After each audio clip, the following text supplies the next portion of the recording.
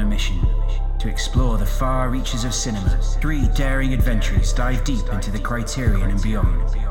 These are the tales of their adventures. This is Cinenauts!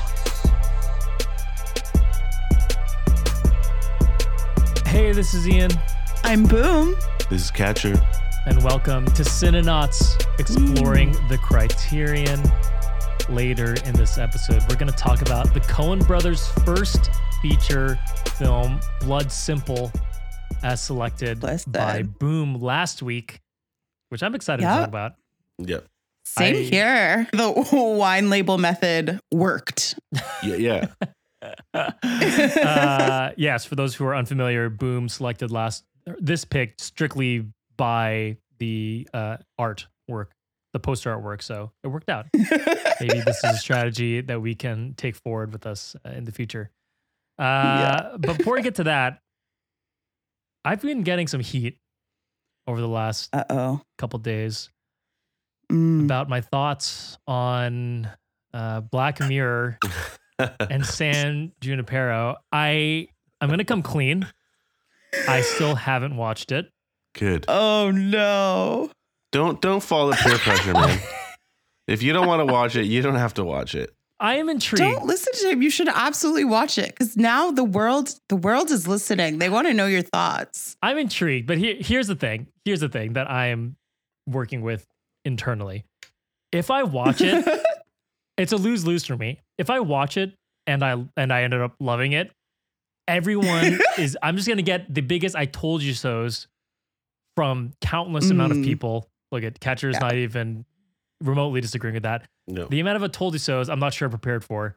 And then if I say I didn't like it, I'm just gonna get, well, you didn't want to like it. So yeah, you watched it wrong. Yeah. Like, oh, you really don't like it, so it's kind of hard, I'm kind of in a lose-lose. So Ian's gonna be the next guest on Oprah. Okay? Yeah. I was silenced. The life and times of Ian. Were you silent or were you silenced, Ian? Oh no! I will have been silenced by the Black Mirror stands in the Cinenauts audience. Yeah. But I haven't ruled it out. I just literally haven't gotten to it. But I just wanted everyone to be aware of the internal struggle that I have been going through for the last couple of days. Anyway, one day, guys. One day we'll get it. It's going to happen at like months and months and months from now. And you're going to be up late one night. And then all of a sudden there'll just be an update to Letterboxd if that's possible. And it'll just be like, I did it. Okay. It's over. I'm done. Yeah. It's just going to be in the middle of the night when nobody can see. It's just going to be a link to that gif of Frodo saying it's over from Lord of the Rings. Yeah. I'll start then. Let's see. I didn't pull up what I watched. I watched a bunch of good stuff this week. Nothing new except for the Oprah Meghan Markle dialogue, but I'll let Boom lead that convo. I'm assuming she was going to talk about it, and I'll jump in. I knew one of us was going to bring it up. Okay. I was like, either way, Ian and I are dishing on the Oprah v. Meghan Markle. It will come up. All right, so I'll bring it up in just a little bit. But I watched Little Miss Sunshine and Eternal Sunshine of the Spotless Mind this week. Both movies are amazing. And Eternal Sunshine of the Spotless Mind, like, that's a movie where when I watch it, I immediately get transported back to the exact, like, moments of my life that I was watching that. Like the music, and I know the music I was listening to and the clothes I was wearing and my friends and all sort of stuff. It's like such a specific time frame in my life. So whenever I haven't watched it in a long time, but when I watched that, it was like very like nostalgic, which I always think is kind of funny because that movie is about erasing memories. But when I watch it, I have very like intense memories of like high school. And Little Miss Sunshine is just such a beautiful movie. Every time I watch it. I've never seen Little Miss Sunshine, but I love Eternal Sunshine. Little Miss Sunshine is so good, and it seems right up your alley too. I think you would enjoy it. Okay, nice. I shall add it to the list. Okay, Catcher, what did you watch? Okay, let's see. I watched Thor Ragnarok, which I did not like when I first saw it. I saw it in theaters and was like not a huge fan of it. It should have been like everyone loves it. It should have been awesome. But I found they do a lot of like pseudo Jack Kirby imagery in the he's like a famous Marvel artist, and they use his style a lot in it because he does a lot of cosmic work. And I think the way they translated it in this movie into actual sets and clothing and stuff looks really cheap and really blah. And his comic work is so like gigantic and big and space opera-y and just sort of more bold, I guess, has more bravado. And I just feel like it loses the transition. In this case, they just didn't have a budget big enough to do it. And for some reason, that just makes the whole film seem cheap. Or a lot of times it does, but it's hilarious. And it's growing on me more and more every time I watch it. I love it more and more. So I enjoyed it. It was good. Mark Ruffalo is still very strange in that role, in that movie in particular. He has such a weird delivery thing going on. And then it was Emma's birthday this week. Happy birthday, Emma. And she had a party. Emma. And, you know, we had a couple people from our bubble. We got together and had some drinks. And the end of the night ended with like karaoke. Ayo. And we did some dirty dancing. And then once everyone left, she made me watch Dirty Dancing after everyone left. Yes. Did you do Dirty Dancing or did you sing the song from Dirty Dancing? They sang the song Dirty Dancing while I put like some dishes away. That's like a classic catcher party thing, is just to like not do anything that other people are doing. I have multiple videos of him just like at a full blown house party, just like passed in this very chair, just like passed out and snoring. Listen, it's fun. And then sometimes I got to go to bed and I don't want to ruin it, you know? Old man catcher. But so we watched Dirty Dancing that night and then we watched it again the next morning. And wait, you watched it twice or you finished it the next morning? We started it from scratch the next morning, but we only got halfway through. Okay, got it. Ian's on an Oprah flex right now. He's like, can you please? Yeah, we need details. Give us the details. What happened? There was no lifting and spinning. Okay, we were just on in bed, comfy, watching Dirty Dancing.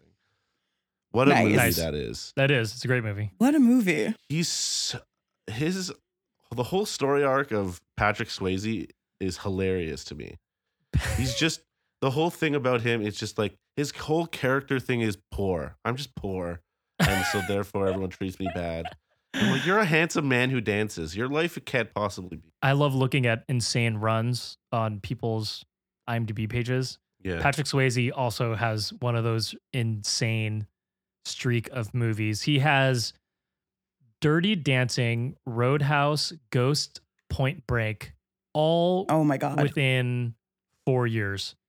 So one of those a year, boom, you're laughing. Yeah, and he has Steel Dawn in the middle of that, which I know people like, but I've never seen it. But I mean, he just has insane streak of movies, and then he kind of just like, you know, cools off for a long time. When's Donnie Darko? How many movies? Donnie Darko is in 2001, but he only does 1, 2, 3, 4, 5, 6, 7, 8, 9. He only does 9 movies in between Point Break and Donnie Darko. He just like slowed down his acting career a lot.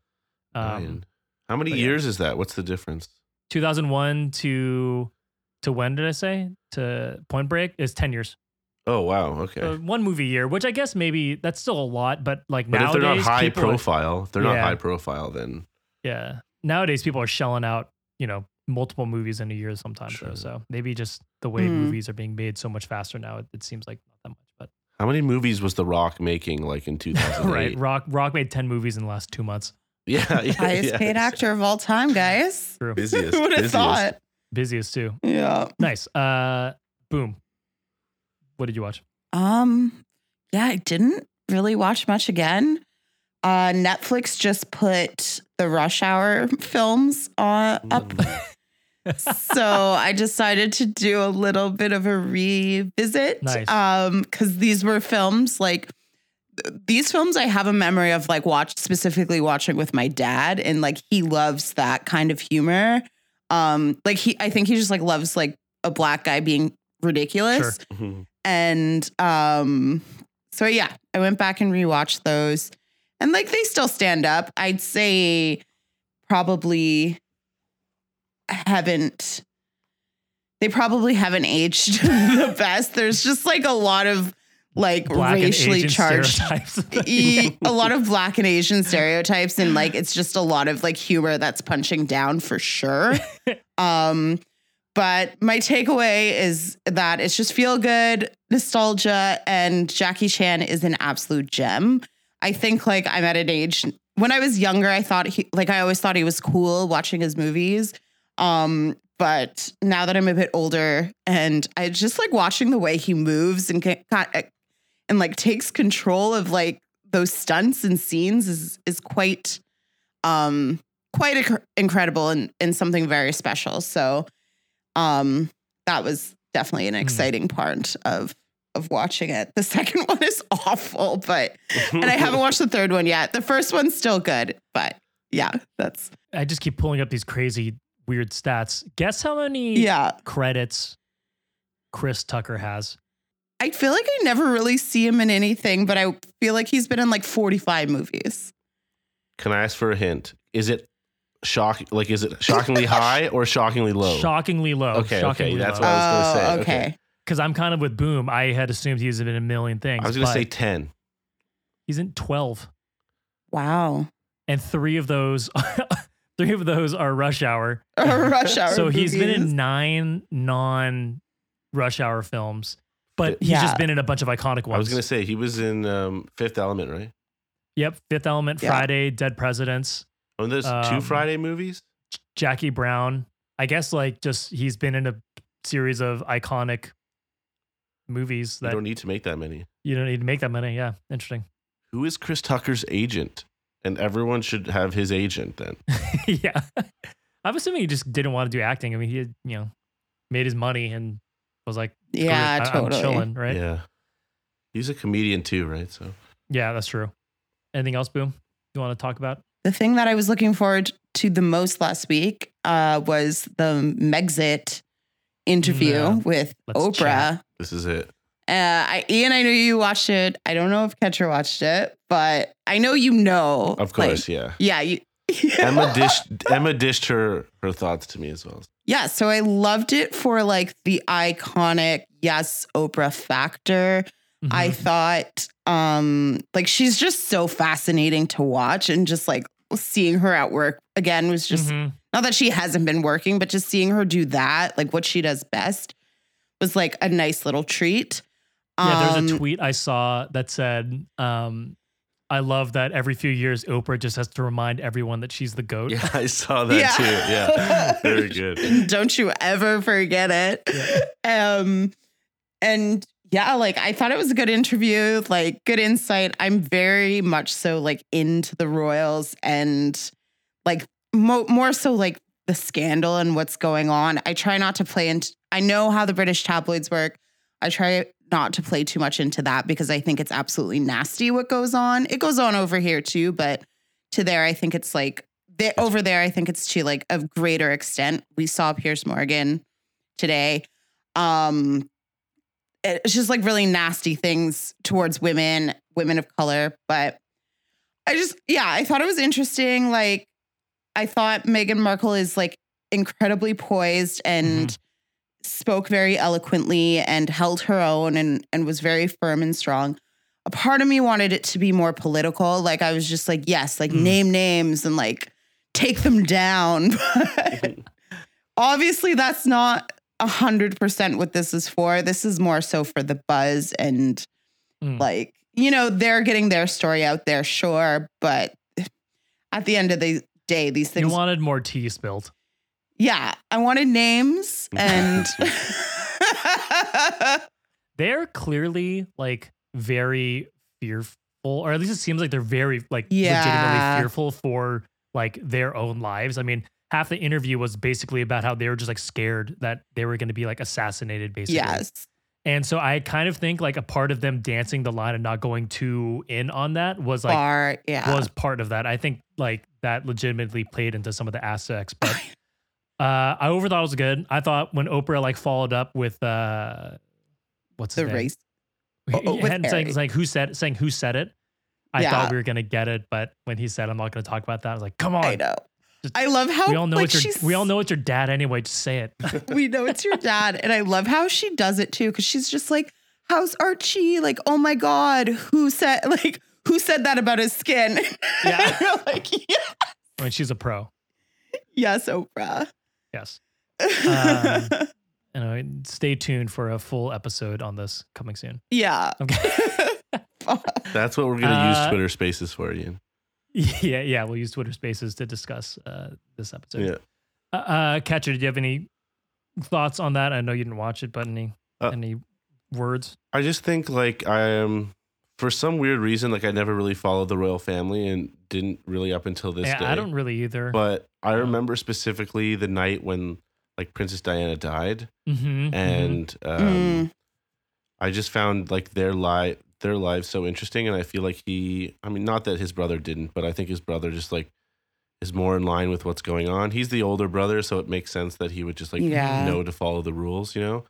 But when you have an older brother, you get to learn life a little bit in a different way, at a different pace, I think. And he's had some freedom to sort of like live life a little bit more rebelliously. And I think he realizes that there's some screwed up shit going on, and like power to him.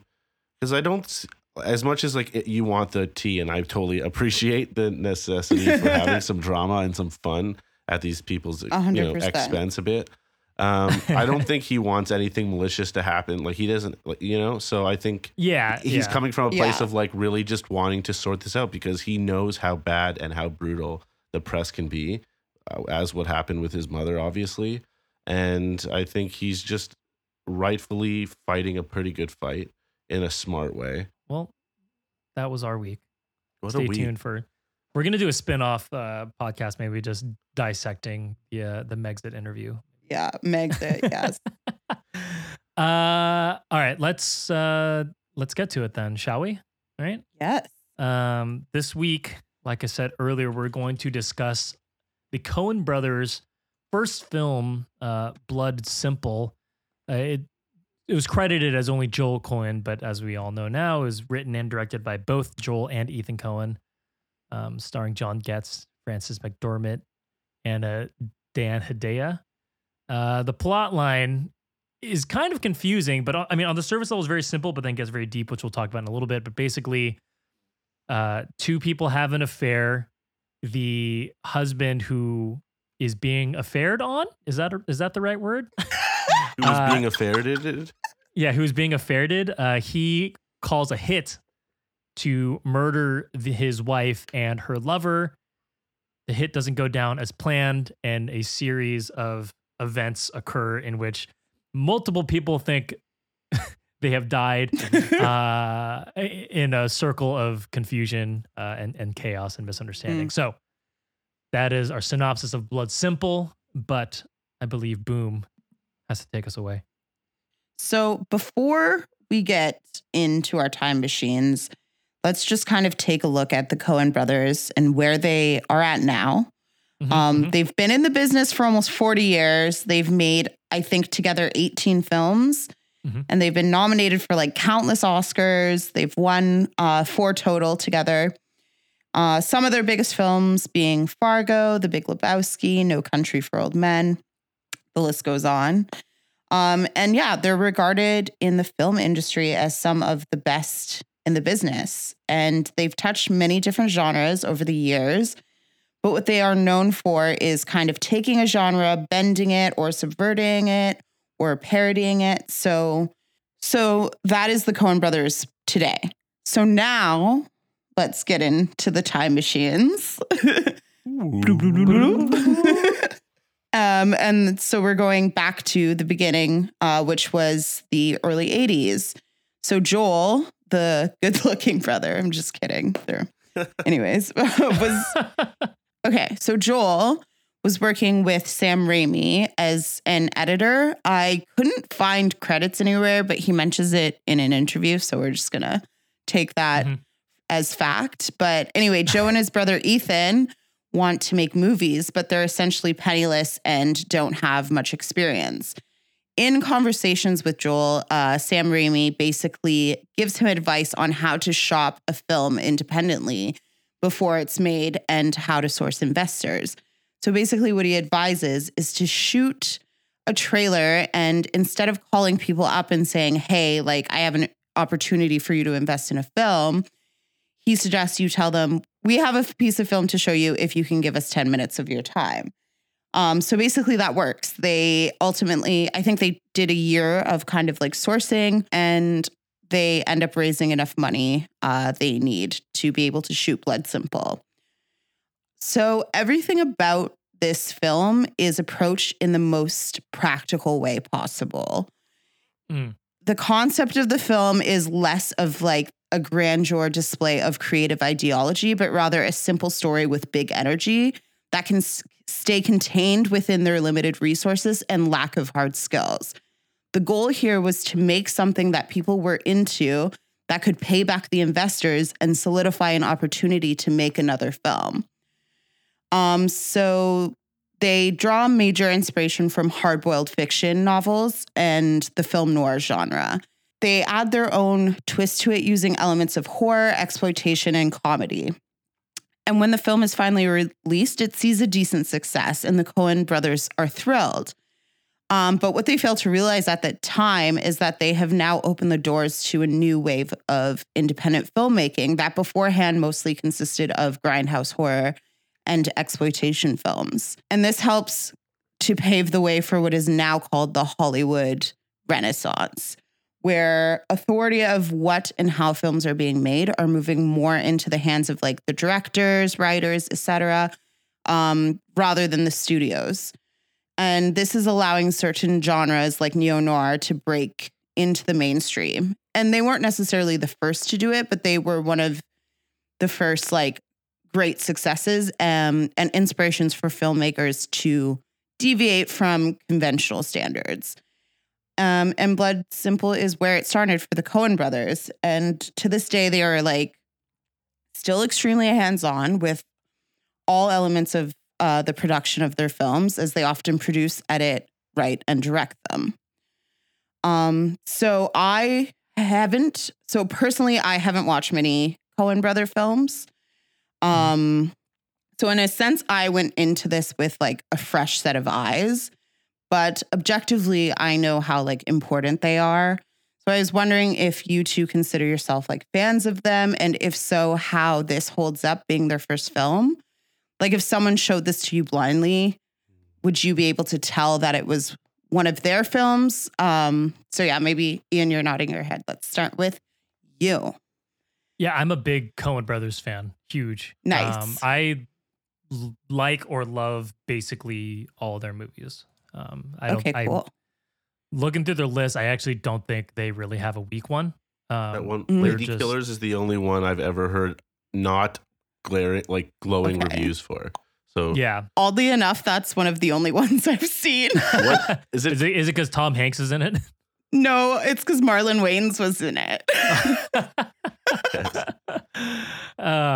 But so this was your first time seeing Blood Simple? This is my first time seeing Blood Simple, though. It's one of the few I haven't seen of theirs. And dialogue-wise, I don't think it didn't feel quite like as a Coen, like it wasn't as quippy as a Coen Brothers movie as they are now, which there are little signs of it. You can tell it's early there. But my main takeaway from the movie is that the Coen Brothers, all their movies or most of their movies, hinge upon confusion and miscommunication between the characters.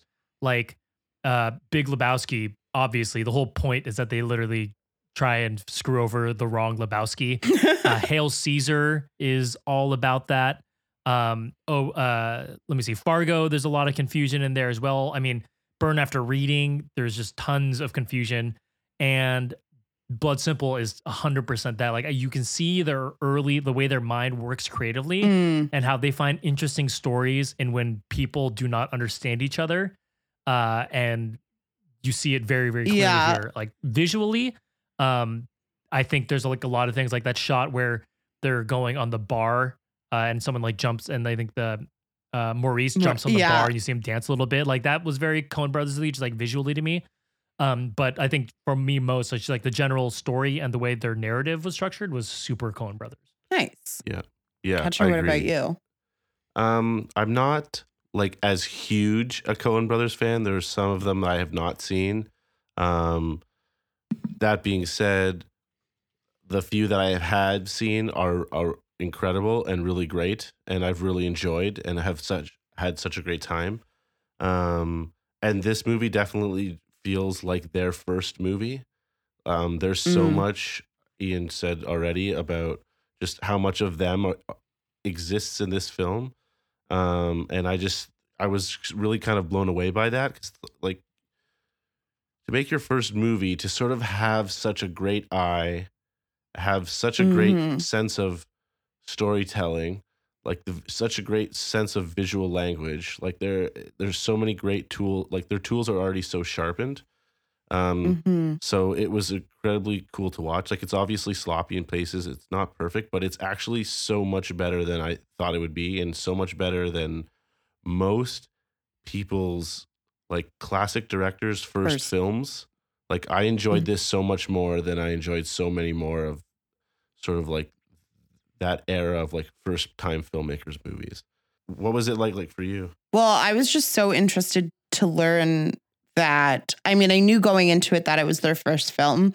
But while I was researching, I was very interested to learn that this was a very like kind of bare bones operation. A lot of the people that they were working with were kind of fresh faces and hadn't been on a film set before, including Frances how do I say her name properly? Frances McDormand. Okay. Including her. She had never acted on screen before. I mean, which honestly is fair. Like, you can kind of tell, but but the fact is like everything that needs to get done gets done. And it's wild to me that they were so objective driven, because this actually was like kind of creative genius. And you can tell that they have like such a good control of what's going on, even if they were kind of like shaking in their boots, being like, we don't know what we're doing. So that was pretty exciting. It was cool. It's really satisfying when you watch a first film for a director. Yeah. And it's awesome. Good.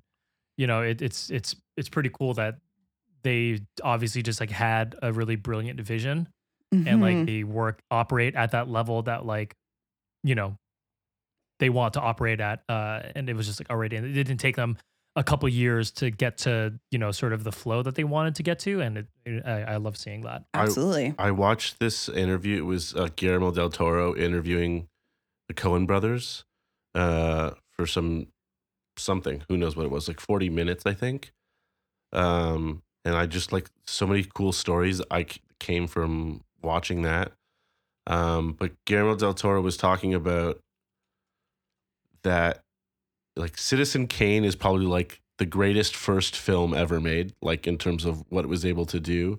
But in terms of having the best first movie, he thinks like the Coen brother, he thinks Blood Simple is that, because it lays the groundwork for what's possible, as opposed to Citizen Kane, where it was like, you made the greatest movie. You can't do anything. You can't go up from here. Like, This is it. You've hit the top. Where this is just like lays such a solid foundation. And their films, watching that interview, it's interesting how many of their films sort of follow a lot of similar themes and have a lot of similar character types.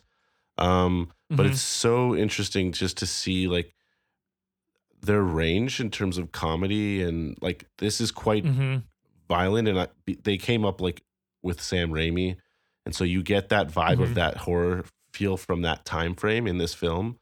But like that horror will become more comedy, you know, as the time goes on with them, or they're just able to like saddle all the genres that are kind of like being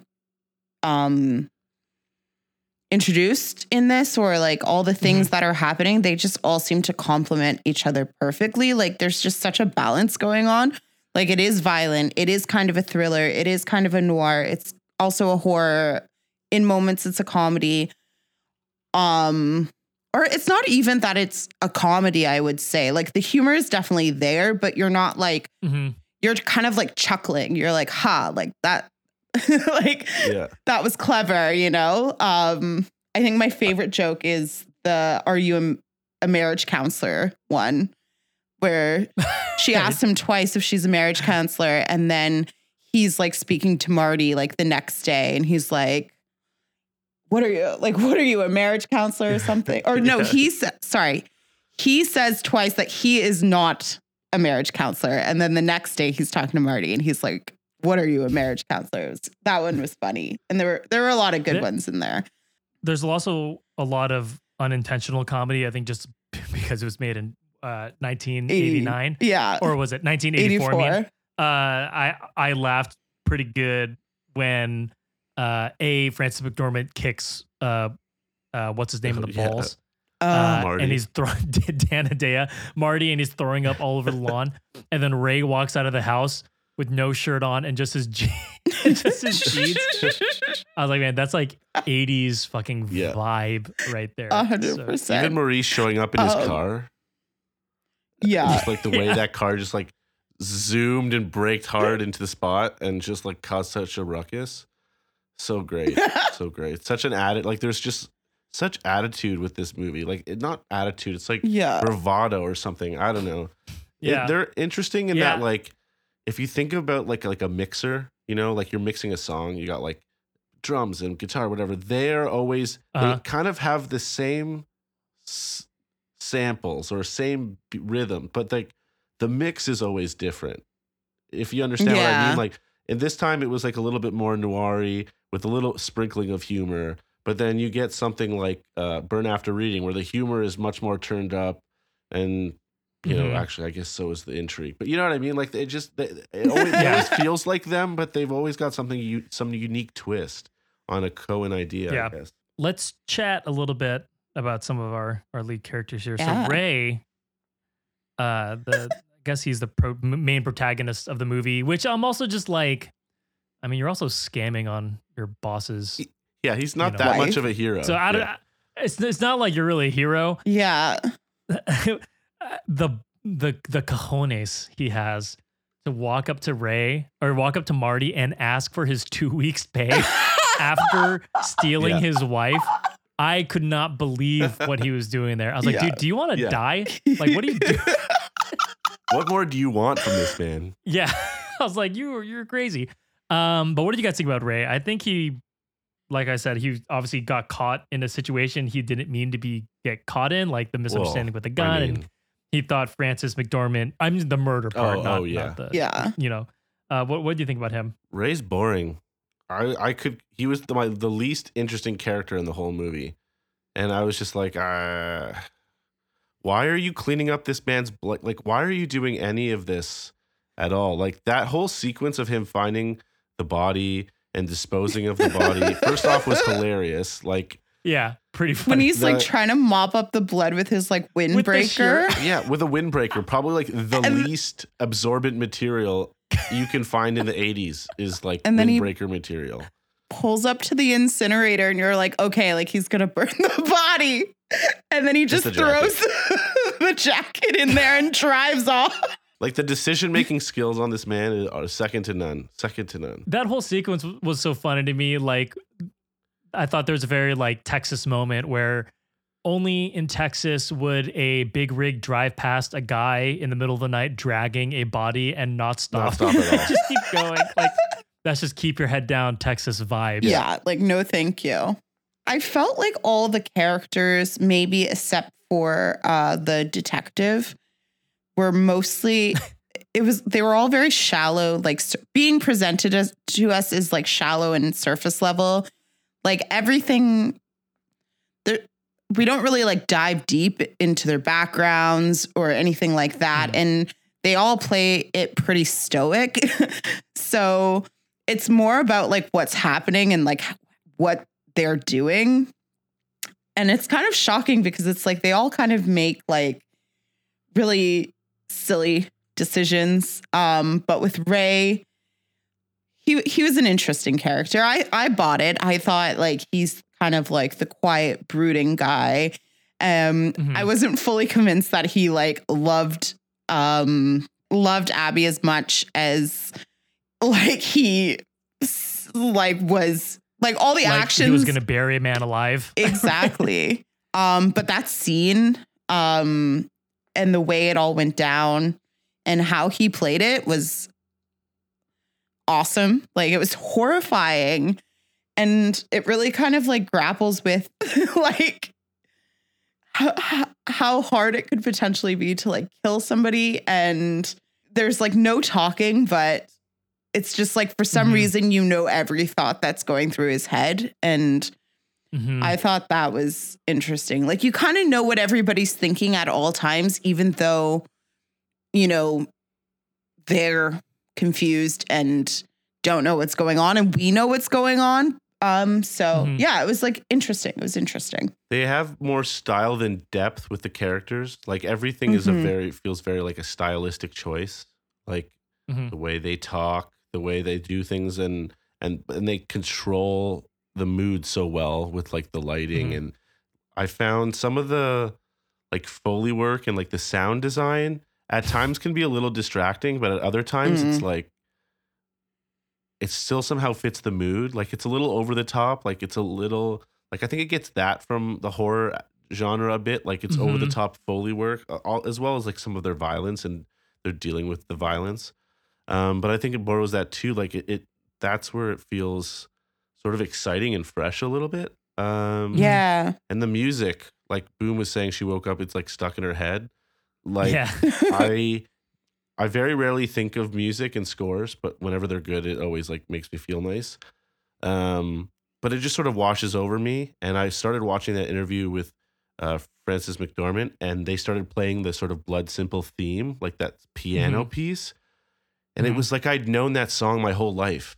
And I was like, why do I know that song? And I was like, oh yeah, I just watched it in the movie yesterday. Like, it was so naturally, like the music fits so well with the movie at all times. And it just, I really found that to be so exciting. Frances McDormand was great in this movie. Yeah. She was like kind of unrecognizable to me at first. Obviously, it was a while ago, but Tara made the realization that it's like whenever I see her now, especially like right after Nomadland and then 3 Billboards in Missouri and even Moonrise Kingdom, she's always playing like the every woman type, right? Or she's just like, she's never like wearing makeup, and she's always just sort of like kind of playing a character who's like down on their luck. So it was funny seeing her as like the Southern Belle, sort of like. Yeah. It was funny seeing her as like the object of people's affection, which I thought was cool.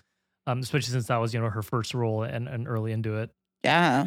Her character was interesting to me. Do you think that, you know, Marty basically hinted to Ray that she's going to screw around with you a lot, and the whole like, you think I'm fooling came back to play at the end? But do you think that she like loved Ray, or was that just sort of her flavor of the week type thing? I have no idea what anybody felt in their hearts in this film. Like the besides maybe Marty, because obviously he like he was so vengeful, but like I don't know. What do you think, Catcher?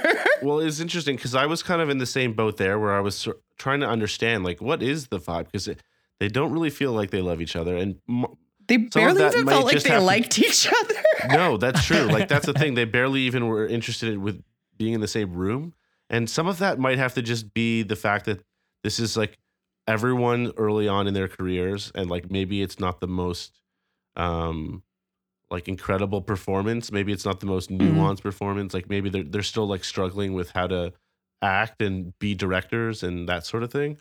But there's this sequence when I think she gets out of the shower, she's in the bathroom, and then she hears someone come in, and you don't know who it is, and she gets really scared. She goes out, and it's Marty, and they have like a conversation, and then he sort of keels over and like pukes up all this blood, and then you realize it's been a dream sequence. It's a dream. Yeah. Right. But there's this in that sequence when you think it's really him, and he's in the room, and they're talking, and they're going back and forth, and he's like, "Oh, you forgot your weapon," which is like a callback, I think, to a previous scene in the movie. And he throws at her like her pocket mirror.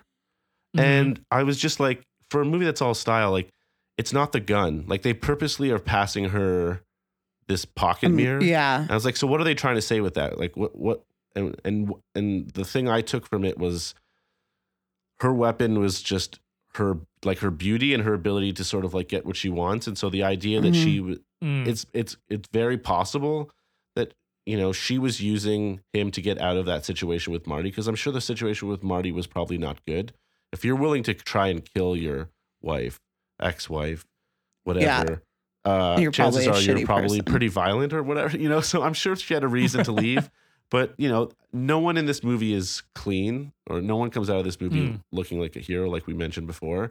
So it was interesting that they sort of, as maybe cliche as that sounds, like the woman is her beauty is her tool, her weapon kind of thing. I think that at least gave it a little bit of depth to her character.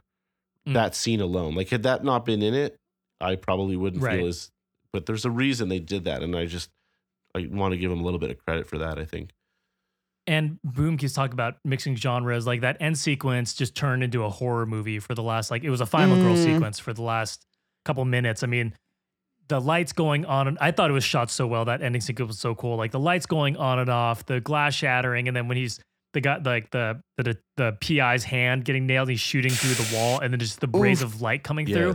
That was awesome. I really, really enjoyed that. And that was if you have the Criterion channel, you can see they have the trailer, like the money making trailer that they use to sell people on, and like that shot is in the trailer. Like they remade, they set up that visual, because to them that, I guess, that had always been in the thing. That was the visual they had in mind. I'm sure one of us, hopefully it's me, will get into this movie later, but No Country for Old Men, like the way that film tells a story through visual language, like these two films sort of are very similar.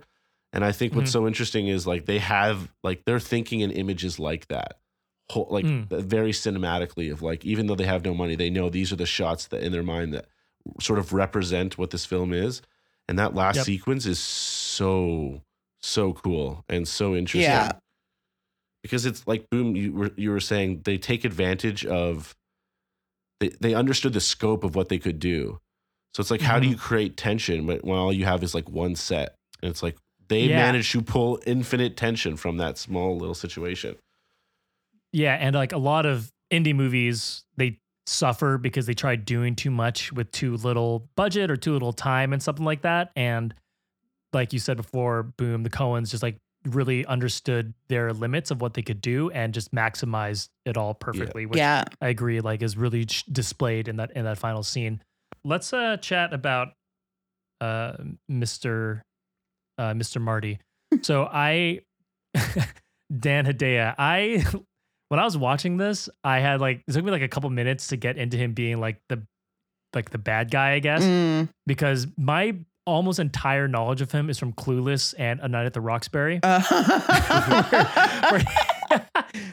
where he's like the funny dad in both of those. So it took me a while to get through that. He's also in Mulholland Drive and Usual Suspects, but I think of him in those two movies, so it was funny to me. But I thought he was great. Yeah, he was like really intense and scary, and I thought he did a really good job. He brought the energy to where it needed to be, I think, because like I think this movie is like an over top movie without being over the top, and like it kind of just like takes you right to the edge and then knows when to like dial back and knows when to bring you back to the edge. And I thought he kind of carried a lot of that, like a lot of the energy. So that was exciting. And I hated him. So that was the vibe. Okay.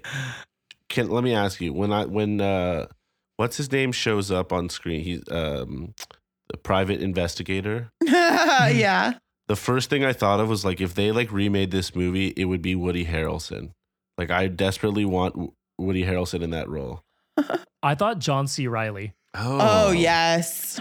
Okay. He's kind of, I got Similar John C. Reilly, vibe. but I know what you mean like kind of obviously a character actor with like a very thick voice. Yeah, there was just a certain kind of not bravado, but just like a certain kind of swagger that he had that I was just like, okay, it was like a slimy swagger. Like he felt like such a slimy dude. Yeah, he really did. Yeah.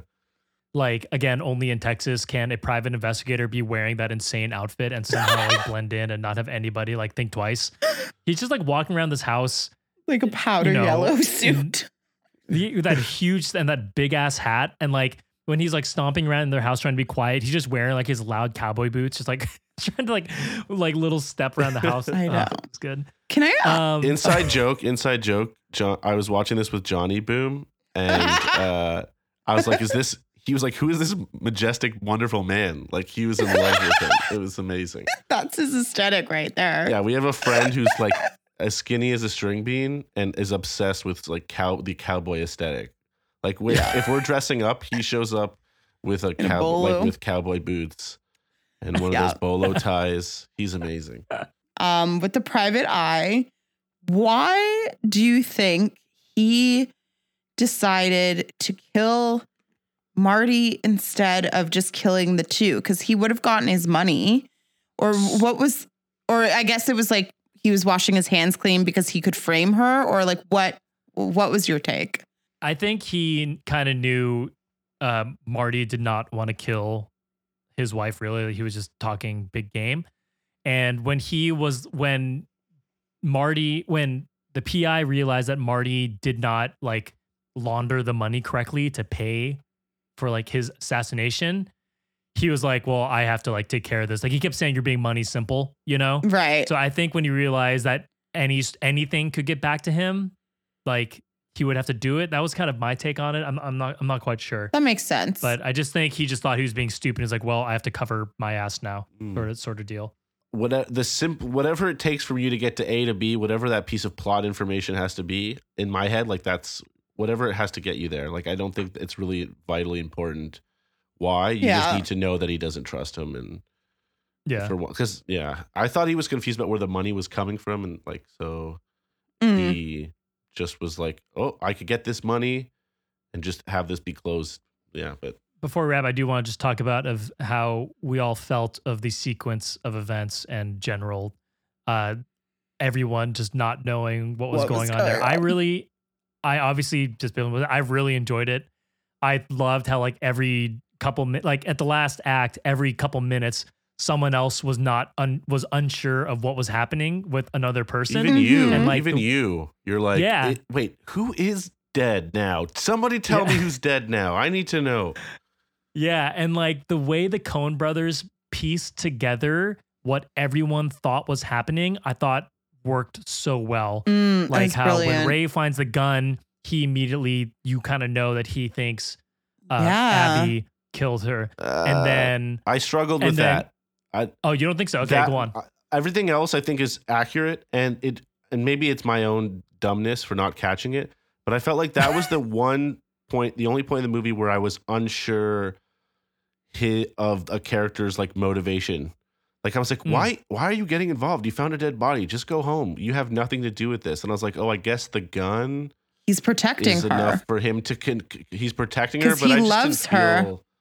Yeah, fair. Right. Maybe that's what it was. Like, I wasn't believing in them, so I didn't believe he'd clean a body, but it just wasn't like, it never felt like she was in danger. Like, just take the gun with you. How would they ever trace that back to her? Like, it seemed like there were simpler solves, but it leads to like some of the funniest and most interesting scenes in the movie. So you're like, okay, cool. That's fine. I'll take it, I guess.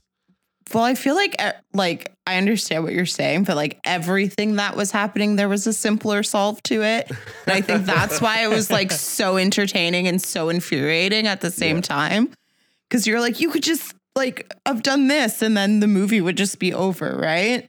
So it was just like so... these people are just being absolute idiots and not communicating. And there's even a joke in the film about communication. I think it's Marty who says it because he's just like, our communication is all off.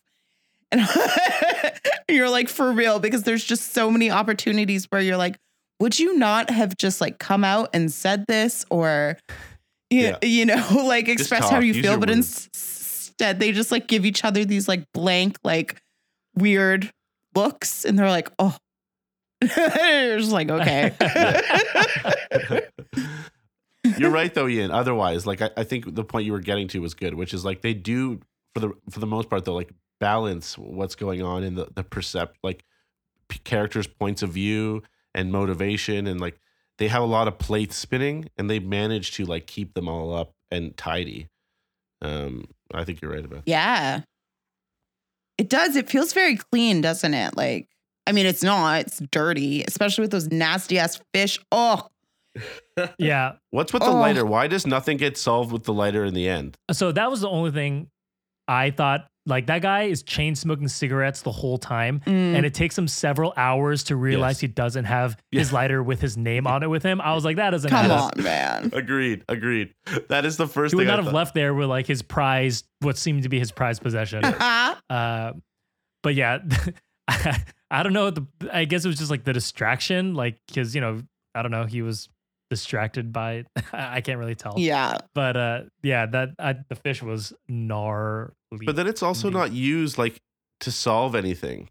Like they keep showing it to prove like, okay, he was there, but then nothing. But that's what by the end of the movie, it's still there, isn't it? That's what brings him back. That's what brings him back. So he sees what's her face? Does he get the lighter though? No, but he sees Abby, and then he thinks Abby knows that because she was in the safe, right? Yeah. So he thinks that she knows, and I know. I just feel bad again, that the lighter's there with the fish. Like I feel like at some point someone should have rescued the lighters from the fish. Sorry, Boom. That was so nasty. Like I have a very strong, deep, and irrational fear of dead fish. It's a long story. But that was like physically very hard for me to watch. I was like, I need to do this because I need to talk about this freaking movie. But like, and they were just there in the frame like the whole time. I hated it. I hated it so much. Do you not eat sushi? No, I don't. Oh my God. And I eat so I'm Jamaican, like I eat fish, but I make my dad like cut it all, like so it doesn't resemble a fish. So yeah, I'm a baby. I'm a baby. Wow. Well, interesting. That just put a rock in my relationship with you as a non-sushi lover. It's not me anymore. Oh no. Before we go to our categories, do we have any other plot points or anything we want to talk about? I just had a couple. Very briefly, I thought Ray's window that just right next to his bed that just leads to the front. Like who would sleep in that position? When they're boning that night, it's fucking show for the whole street. Right. He doesn't have curtains. On, Ray. He doesn't have curtains. No curtains. He doesn't have curtains. And they're sleeping in there. Like that's the most because he didn't get his severance pay in. Like he needed that 2 weeks to buy curtains. Like that was the most insane place to sleep in. I have that written down, and I wasn't sure if that was too nitpicky, but I talked my friend's ear off for 20 minutes about that. I was like, this is an absurd house setup. Who puts their bed? What kind of window height is this? No one has ever made a window height at bed level. What are we? Where are we? Where is this place? Also, someone getting that close to take pictures, like, would you not hear that? I mean, they'd probably just had a evening full of lovemaking. The glass looks like it's made of cellophane. It's that thin. Like there's no way they didn't hear everything outside. Mm-hmm. Or his loud ass cowboy boots stomping through the house. That, and then the other thing was that in the opening scene, the windshield wipers, they're going to the beat of the music, which I thought was nice and satisfying. Oh, cool. Oh, there was a cool thing. Her gun. I love that it sort of has, it's not really overt, but you kind of always know how many bullets are in the gun throughout the movie. Like you get introduced that there's 3 bullets, and as the movie progresses, they get used, and you sort of follow that around, and it's kind of cool. I think that they end up using all of the bullets, and it's like something interesting about that. Yeah, she had to save the last one to shoot the guy. That's right. When he threw the door. Boom, anything? Any other random notes? Nothing that can come to my mind. The sound, like aside from the score, I thought the soundtrack was really good. Yeah, it was great. Like the music all around was good, and like they always introduced it in good moments. I felt so. Yeah, Coen brothers love winking to the audience about their movies, and they do it really well at the end of this one, where like when he dies, the song like it's the same old song. To me, it's just like. It was to me them saying like, look, like it's just the same thing happening over again. These people just keep getting confused. Yeah, everyone's getting confused, and you know, I thought it was a little wink to the audience about like what their movie was about, and I thought that was fun. All right, so let's get to our categories, shall we? So, our first one, what is our Criterion moment? Who wants to go first? I just think the whole final showdown is the coolest, is like what totally takes it over the top for me. It's like, as everything we mentioned before, it's low budget, but it never feels cheap. You're always on the edge of your seat. They do so much with so little. The gore factor when she stabs his hand, there's just something so gross about it, but it's lovely. It's like such a great little visual. And then the bullet holes through the wall, just like that whole thing is just, they clearly had come up with some amazing idea like this, and that everything else led to it. It must have, because it's just so brilliantly executed. 100%. So yeah, that final showdown is so cool. Boom, what about you? Probably say and I can't believe I'm about to say this, but the live burial. Yeah, that was very cool. Yeah, probably. First of all, the way that scene in its entirety is shot is incredible. Like the way you have like those over the shoulder shots, the way when he comes back to the car and he's like crawled out and the door's just open. He's not there. He's crawling down the road. All of it is just amazing. There's like no dialogue. But again, you just like know every thought that's going through their head. And it's just like incredible to me how hard how much harder Ray makes things for himself continually during while he's like grappling with like killing him. It's like, he's going to do it, but the whole time you're just like, when, like, is it going to be now? Is it going to be now? And then he just decides to bury him alive, which is like the most horrific. He had a gun. Yeah. Even though he had a gun in his hand, a shovel in his hands. He goes with he could have run him over with the car. He could have let the truck run him over, like literally. I thought he might push him. At one point, I was like, is he just going to push him in front of the truck? 100%. And then again, no. Yeah. No, they they fake you out, and I feel like they do it intentionally. And that scene is just like, I was like, holy shit. And maybe Abby should also not be with him, because maybe he is actually like a psychopath now that I'm thinking about it. Like, he's so twisted in his murder technique. That is what that is what Maurice says. He said he's a little off his rocker. So okay. For me, I was gonna say the ending sequence too. I just thought it was so cool. Like it does like tie the story together nicely. And again, I like how it just like kind of they were like, well, let's just make a Final Girl sequence for the last, just because to do it. Yeah, because I guess technically she is, because everyone else dies along the way. It was cool. It was clearly like, I didn't realize, Boom, that they were products, like A, they were working with Sam Raimi, and B, they were products of like the low budget horror film, like school of thought. And it totally makes sense there. So, yeah, for me, I agree with Catcher, but both of your picks were also very good. So that was mine. How about just quickly, the next day he's cleaning up the car and Maurice shows up in the car. So he throws the blanket onto the back seat. And the way that they have that whole dialogue, and it cuts after they finish speaking, it cuts to the inside of the car, and it's like the towel at that point, 5 minutes later, starts sucking up all the blood. That it's clearly like a little valve underneath pushing it up. Like, it's clearly like a horror film technique where they're just like using it to cover this carpet. I mean, the towel. It's beautiful. It's so funny. Maurice just like runs up, yells at him, and then like drives away again. Just like really quickly. Yeah. Just a really that quick. would be replaced by like an all caps text from your friend. But now they couldn't do that. Then they'd have to drive to your house and yell at them. Drive over and yell at you. And then come back. So let's go to our satellite picks. So we'll go in reverse order. My satellite pick is also a neo-noir film that I haven't seen in a long time, but it just made me think about it. This is David Lynch's Lost Highway, starring Bill Pullman and Patricia Arquette. Actually, is it Bat and Spider talking about that this week? Am I making that up? I think they're going to be on Dune Pod maybe or something. Yeah. Oh, yeah. So the Bat and Spider. Actually, I didn't even realize that when I wrote that down.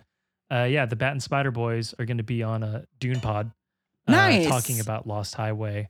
It's a great. I mean, I love David Lynch. There's a lot of obviously both neo-noirs, but I think they're both amazing directors who really stick to their own styles. So that's what I thought about. So Yeah. David Lynch's Lost Highway. I've never seen that. I Nice. need to watch that. It's great. I mean, if you like David Lynch, you'll like it. That's sort of what I say with all his movies, basically. But yeah, boom. Nice. Okay, so either I am scooping Catcher on this one, or it's my gift to him. So my pairing for Blood Simple is Rian Johnson's 2005 Brick. Oh, nice. I was not thinking that, but yes, hell yeah. I almost went with Brick. Ooh, Oh, Good nice. Bro, guys, Yeah. we're so in sync. Listen. that's great. But yeah, so similar to the Coen brothers, it was his debut film. It was shot on a very small budget, but still manages to be fantastic. And it styly was- as hell. Yeah, it's Mhm. super stylistic. It was independent, and like Blood Simple, it finds like its own comedic voice while still taking itself seriously, which is something I really appreciated. It also like subverts the classical film noir style by applying tropes, but ultimately being its own thing entirely. So Mhm. I haven't watched it in forever. So I'll probably do a revisit soon. But yeah, that's mine. There's a sequence when you're introduced to like the kingpin in the town, and it cuts to a scene where his mom is making them cookies and milk because they're like in high school and they're still kids. And then it cuts to him and he's having a super important meeting in the back of his mom's minivan, and there's like a stand-up light like that you'd have in your living room, like in the back of his car. It is hilarious. It's so funny. I love that movie Nice. so much. Yeah, So- good call on the incredible first debut film. Agreed. Yeah, Yes, that because was he's awesome gone too. on to like do Mhm. huge things, right? So have the Coen Yes. brothers. So Catcher, what about you? Well, great. This is good because this is sort of like a cheap play, but I'm going with No Country for Old Men, and Yep. I think just this really does feel like the first version of that movie in a certain way, like the way that sort of randomness controls what's happening in that movie. It's a little bit darker, I guess. It's a little bit more mature, but there's just so many similarities in location, in their dealings with violence. It's not the same. It's not grotesque, but it is still serious. And yeah, I just feel like, and there's so many like moving parts. Yeah, I just think they would be great, like sort of double bills or something. Maybe. nice. Is it Nice. scary? Because it's been on my list forever. But I do most of my movie watching at night, and I'm honestly terrified of it, just like based on the poster. I would say it's pretty scary. Okay. It's not a horror movie by any No. ways, but it is It's like alarm. it's unsettling. definitely a thriller. Okay. It's definitely a thriller, but it's also like incredible and amazing. Okay. I'll do it. I'll Yeah. watch it during the daytime. I'm going to do it. Yeah. Oh, but it's so nice because it's dark if you watch it at night. Yeah. Yeah. I'll never sleep again, though. Close your curtains. I'm Close your still trying to curtains. like get the dead fish out of my mind. Okay. One thing at a time. Yeah. Awesome. So those were our Criterion moments and satellite picks. Let's get to our email. So before we get to our email that was sent this week, I do want to apologize to dear friend of the pod, Mel. She sent us a beautiful voicemail last week, and I forgot to ask her to send another one because the file was corrupted. And in my haste, I just uploaded it and forgot to check that. So I want to apologize to Mel for sending that through. Sorry, Mel. You're the Uh, best. Sorry, Mel. You're the best, Mel. She did send over the correct file, so I'm going to update the version that's on there. So anyone Nice. who is listening later and going back to the Moulin Rouge Mhm. episode, they'll be able to hear the correct voicemail. Go back and Nice. listen if you haven't. Yes, go back and listen if you haven't also. But Mel, thank you, and I apologize. But we have one email. You do. And I Nice. swear this is just furthering my suspicion that Slim and Boom are in cahoots. Oh no. Title, The Smell. First time, long time. How bad do you think those fish smelled on that dude's desk? And he signs it. Thanks as always, Ian and Boom. Amazing. So leaving Catcher off of the signature, which we can dissect in a later date. Oh my god. But yeah, I mean, everyone walks in there like there hasn't been a dead Oh. body in there for who knows how long Right. with blood everywhere, and that there's not just 4 dead gutted fish on the table too. Yeah. No one ever makes mention of the fish. Nobody makes mention of it. It's the first thing I would have said and noticed over the dead body. Or The movie would have gone wildly off course if Boom had been cast in the role. It would just, yeah. I was just going to say, we used to go on camping trips. Like, it would be my dad and my sister and myself. And I have FOMO for like literally everything. So I would always want to go along and go fishing, but I would just end up screaming the whole time. I remember one morning, like opening the tent, and they were like literally like a cartoon, like trying to quietly sneak out to the boat so they like didn't have to bring me with them. So touche, Slim. Like, I feel you, dog. If you want to send us an email, send it over to cinenautspod@gmail.com or hit us up on DM. Did we have any fun Instagram engagement interaction this week? Boom, you wanna fire it up? I accidentally turned Catcher into like the villain of the podcast, and I apologize. Didn't I say you need a villain? You know, there was a lot of drama about there were some posts about Catcher's unlove for Ewan McGregor and Moulin Rouge. And then any stand-up comments there or DMs about that? In the Cinenauts universe, basically the tea of the week is that people are pissed that Catcher doesn't love Moulin Rouge as much as the rest of the world. And people are confused that about Ian's feelings about Black Mirror. But it's one way or another. People are either like affirming it and being like, yes, you go, Ian, or being like, what the hell, dude? Mm-hmm. And that's good. And my hands are clean. Everybody loves me. We're fine. Yeah, I think it's time. Shocking conclusions. Shocking conclusions. Yeah, no one's surprised Boom is left unscathed for another week on Cinenauts. I did just admit I don't like sushi, so who knows, guys? Let's if you had not brought that back up, they would have never remembered it. Yeah, now there's no excuse. For folks who are keeping track, this was our 19th episode of Cinenauts. Ooh. And the honor has been bestowed to dear sweet Catcher to select our 20th mission. Catcher's been teasing us a little bit. Yeah, he's been testing the waters with how far he can push Boom and I. If he could pick a 10-hour TV series for an episode, but we don't know where he has landed, so let us see. 20 is a nice number, you know? It's a celebratory number. It's an even number. And I thought, why not now, you know? Let's put our foot in the waters of some real classic Criterion filmmaking. So I did float the idea of doing some Ingmar Bergman, and some of his best work happened to be TV shows, which you can watch 10 hours of these shows. They do have theatrical cuts, which are like 3.5 hours long, which seems a little bit more manageable to me. But then I thought to myself, fuck that. That's crazy. So instead, we're going to watch 1996's The Rock by Michael Bay. Where did you? We're going to be watching The Rock.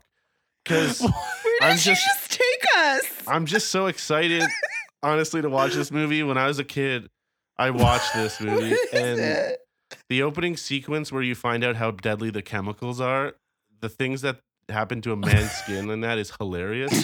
And there's also a car chase through San Francisco. So I thought I would take Ian home. It's been a while. It's been a weird sort of pandemic situation. So let's bring Ian home. Let's go to San Francisco. Oh, and my so God. We're going to watch Michael Bay's The Rock, 1996. A mild-mannered chemist and an ex-con must lead the counterstrike when a rogue group of military men, led by a renegade general, threaten a nerve gas attack from Alcatraz against San Francisco. Oh, my God. Sean Connery, Nicolas Cage, Ed Harris. What more do you want? We're doing The Rock. It's going to be awesome. Come join us. So I guess I have to apologize to our loyal Cinenauts listeners. Sorry about that. Catcher once again breaks the rules to pick another Criterion edition. No, however, it's not. It's in the Criterion collection. What? Are you serious? Yes. Shut up. That's why I picked it. It's in the Criterion. No, it's not. Yes, it is. I am gagging. Oh Yeah, my that's right, baby. God. That's right. Holy That's right. That's right. Are you ready? Who's ready? Oh. It's gonna be awesome. Come and join us. Come and join us. Holy. Okay, I need to apologize to Catcher now. Holy shit, this is spine number 108. That's right. That's an even number. Collection. Wow. Thank you, Boom. Thank you. That's right. And so Michael Bay, I knew Armageddon was on Criterion, obviously, because we will work our way to that. I did not know The Rock was in this. Oh, Holy wow. crap. Yeah. This is gonna be awesome. I'm so excited. Wow. Wow. Catcher, I have to apologize to you. Yeah. I literally thought you were just saying, fuck it, you guys won't let me watch a 10-hour Ingrid Bergman movie, so I'm going with The Rock, which I guess you still technically did. I did. But you are playing within the rules of the game. That's right. My goodness. Yeah. Oh Playing within the my rules, God. getting people excited. This is, Ian, we had talked once about another idea for a podcast, and I just feel like this is Yes. a great opportunity for us to touch on that a little. Yes. You Catcher and I, when we were noodling over Cinenauts, we had discussed just going through like insane action movies. I think we called it, what was the working title? The Last Great Action Podcast? Last Action Podcast. That was your title. It was perfect. And I'm not a huge fan of action movies generally, but the title was good enough. I almost said yes. So this is our chance to do that now. I'm so excited. I'm very excited. And again, I have to apologize to Catcher for my assumptions that he was just rule breaking, but Never. he is not. And That this was is a gonna level be- of chaos that I would have never expected from Catcher, and I'm so happy I specifically that went out of my happened. way all week or the Oh last few my- days. I was like, I'm not going to even give a hint.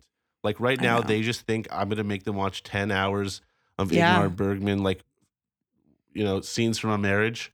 And I'm bringing you The Rock. Thank Yeah, you. so here we Thank go. you so much. Well, thank you. I'm so I- excited. I'm very excited to watch this movie. I'm still shook.